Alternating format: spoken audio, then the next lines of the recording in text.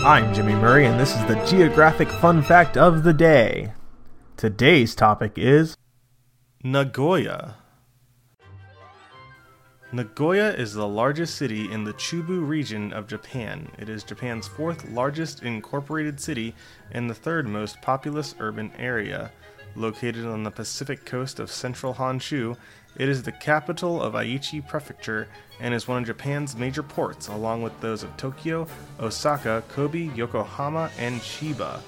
It is also the center of Japan's third largest metropolitan region, known as Chukyo Metropolitan Area. As of October 1st, 2,327,557 people lived in the city, part of Chukyo Metropolitan Area's 10.11 million people, making it one of the largest 50 urban areas in the world. Nagoya is home to Nagoya University, the Nagoya Institute of Technology, and Nagoya City University. It is also the location of numerous cultural institutions, including the Tokugawa Art Museum, Atsuta Shrine, Higashiyama Zoo and Botanical Gardens, Aichi Art Center, and Misonoza. Nagoya TV Tower is the oldest TV tower in Japan. Hey, don't forget to suggest ideas for future shows on Facebook or Twitter at the Kid Friendly Podcast Network.